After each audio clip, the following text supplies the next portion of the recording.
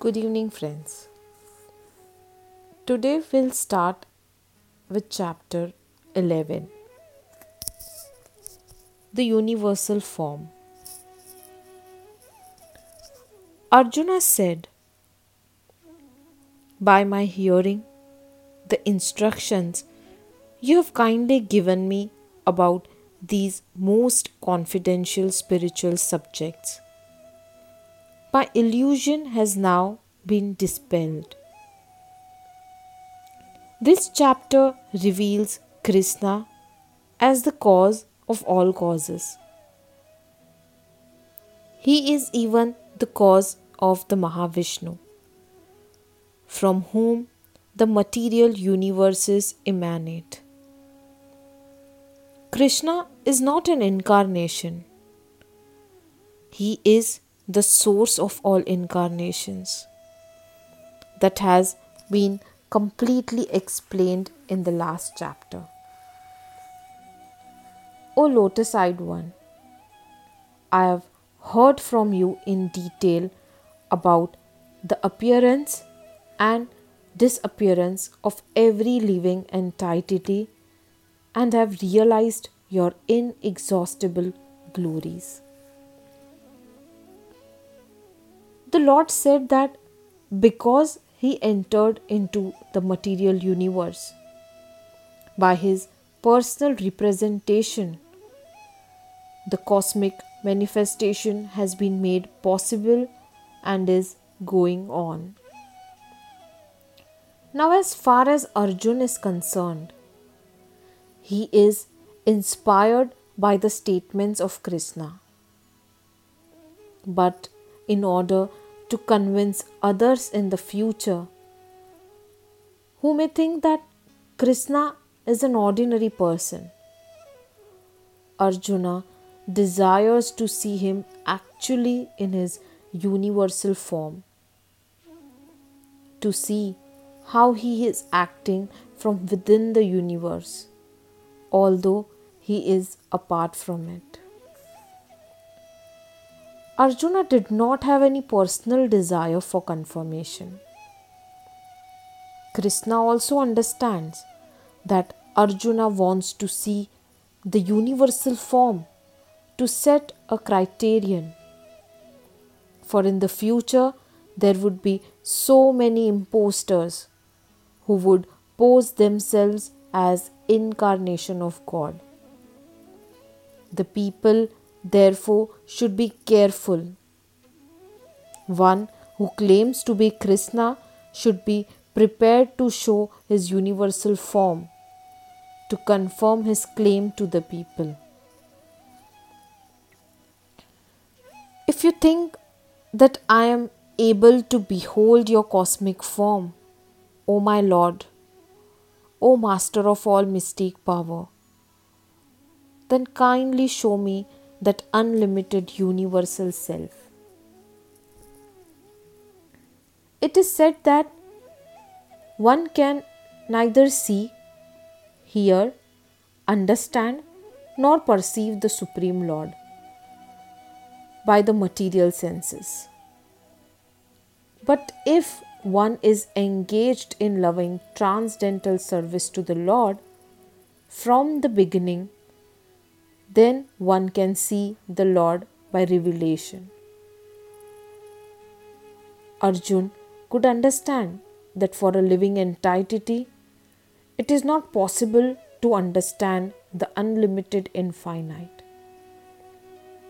If the infinite reveals himself, then it is possible to understand the nature of the infinite by the grace of the infinite.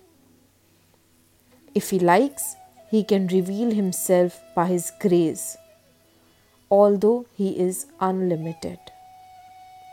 Therefore, Arjuna pleads for the inconceivable grace of Krishna. Krishna is not obliged to reveal himself unless one surrenders fully in Krishna consciousness and engages in devotional service. Thus, it is not possible for persons who depend on the strength of their mental speculation to see Krishna. The Supreme Personality of Godhead said, "My dear Arjuna, O son of Partha, see now my opulences, hundreds of thousands of various divine and multicolored forms. As far as a devotee is concerned, he is not eager to see the universal form. But because Arjuna wanted to see Krishna in this way, Krishna reveals this form. This universal form is not possible to be seen by any ordinary man. Krishna must give one the power to see it. O Arjuna, whatever you wish to see, behold at once in this body of mine. This universal form can show you whatever you now desire to see, and whatever you may want to see in the future. Everything, moving and non-moving, is here completely in one place. No one can see the entire universe while sitting in one place. Even the most advanced scientist cannot see what is going on in other parts of the universe. But a devotee like Arjun can see everything that exists in any part of the universe. Krishna gives him the power to see anything he wants to see, past, present, and future. Thus, by the mercy of Krishna, Arjun is able to see everything. But you cannot see me with your present eyes. Therefore, I give you divine eyes. Behold my mystic opulence. A pure devotee does not like to see Krishna in any form except his form with two hands. A devotee must see his universal form by his grace, not with the mind, but with spiritual eyes. To see the universal form of Krishna, Arjun is told not to change his mind, but his vision. The universal form of Krishna is not very important. That will be clear in subsequent verses. Yet, because Arjuna wanted to see it, the Lord gives him the particular vision required to see that universal form. Devotees who are correctly situated in a transcendental relationship with Krishna are attracted by loving features, not by a godless display of opulences. The playmates of Krishna, the friends of Krishna, and the parents of Krishna never want Krishna to show his opulences. They are so immersed in pure love that they do not even know that Krishna is the Supreme Personality of Godhead. In their loving exchange, they forget that Krishna is the Supreme Lord. In the Srimad Bhagavatam, it is stated that the boys who play with Krishna are all highly pious souls. And after many births, they are able to play with Krishna. Such boys do not know that Krishna is the Supreme Personality of Godhead. They take him as a personal friend. Arjuna saw in that universal form unlimited mouths, unlimited eyes, unlimited wonderful visions. The form was decorated with many celestial ornaments and many divine unpraised weapons. He wore celestial garlands and garments, and many divine scents were smeared over his body. All was wondrous, brilliant, unlimited, all expanding. In these two verses, the repeated use of the word many indicates that there was no limit to the number of hands, mouths, legs, and other manifestations which Arjuna was seeing. These manifestations were distributed throughout the universe, but by the grace of Lord, Arjun could see them while sitting in one place. That was due to the inconceivable potency of Krishna. If hundreds of thousands of suns were to rise at once in the sky, their radiance might resemble the effulgence of the Supreme Person in that universal form. What Arjuna saw was indescribable. Yet Sanjaya is trying to give a mental picture of that great revelation to Dhritarashtra.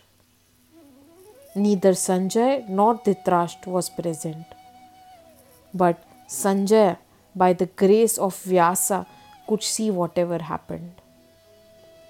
Thus he now compares the situation as far as it can be understood to an imaginable phenomenon. At that time, Arjun could see in the universal form of the Lord the unlimited expansions of the universe situated in one place, although divided into many, many thousands. Both Arjun and Krishna were sitting on the chariot when Arjuna saw this universal form. Others on the battlefield could not see this form because Krishna gave the vision only to Arjun.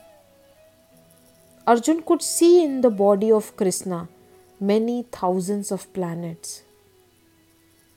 As we learn from Vedic scriptures, there are many universes and many planets.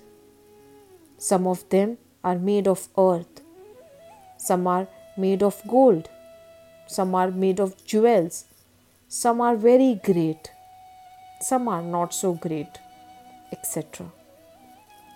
Sitting on his chariot, Arjun could see all these. But no one could understand what was going on between Arjun and Krishna. Once the divine vision is revealed, the relationship between Krishna and Arjun changes immediately. Before, Krishna and Arjun had a relationship based on friendship. But here, after the revelation, Arjun is offering obeisances with great respect, and with folded hands he is praying to Krishna. He is praising the universal form. Thus, Arjuna's relationship becomes one of wonder rather than friendship.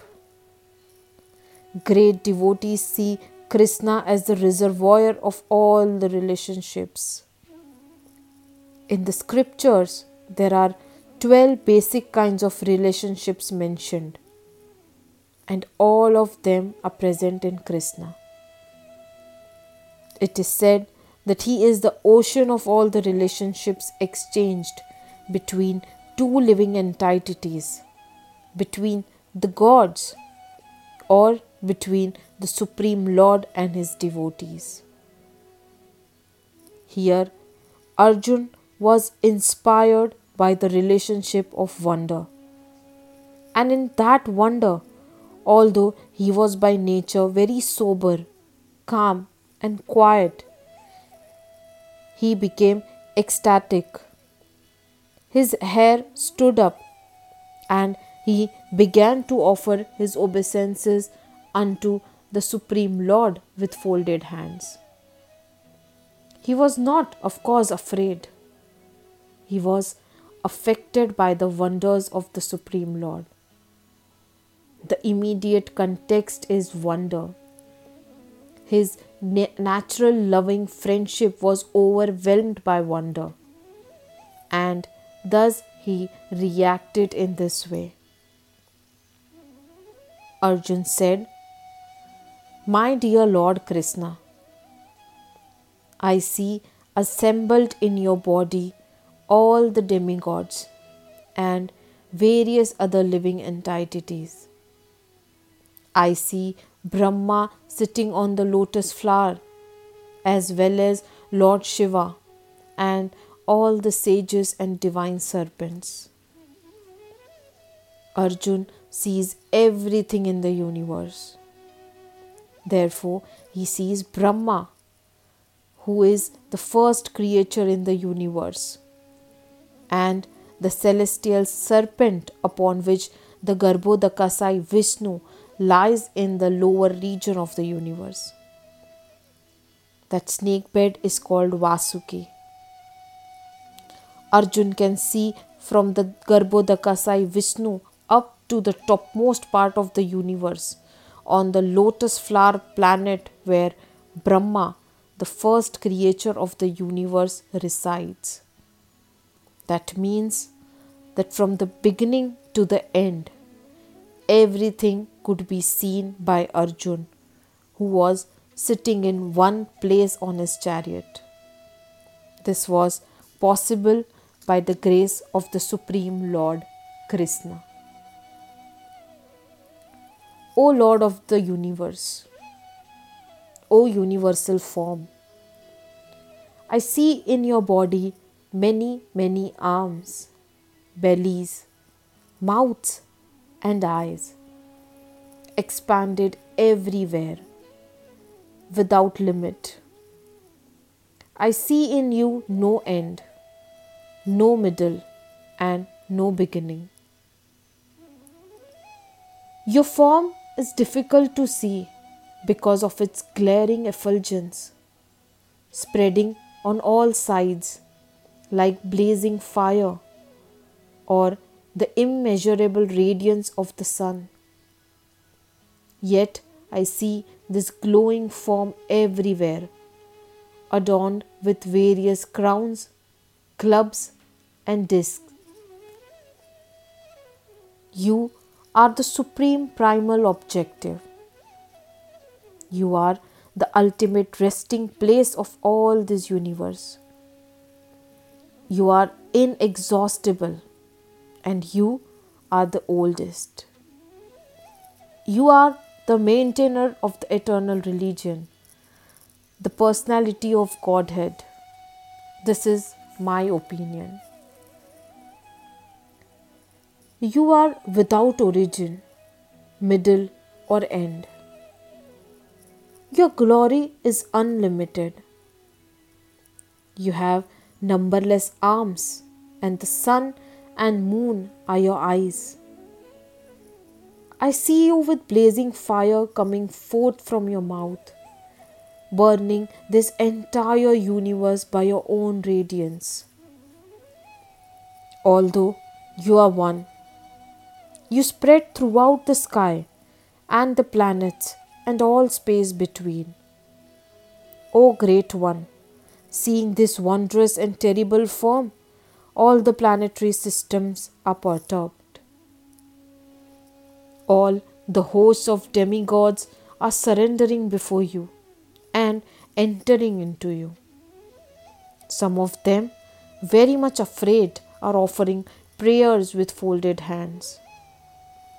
Hosts of great sages and perfected beings crying, all peace, are praying to you by singing the Vedic hymns.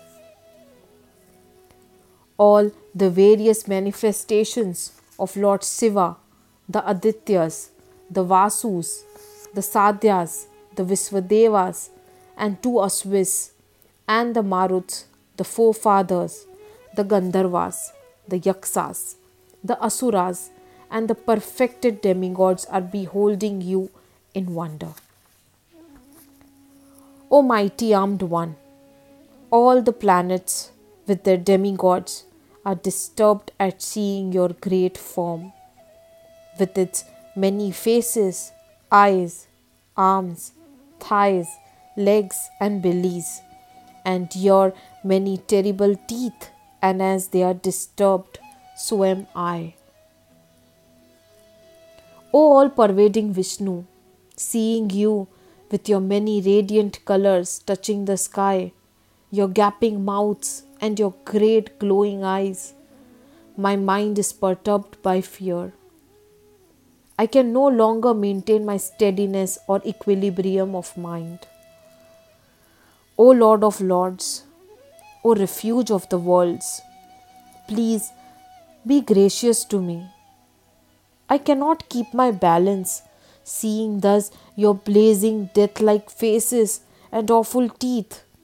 In all directions I am bewildered. All the sons of Dhritarashtra, along with their allied kings, and Bhishma, Drona, Karna, and our chief soldiers also are rushing into your fearful mouths.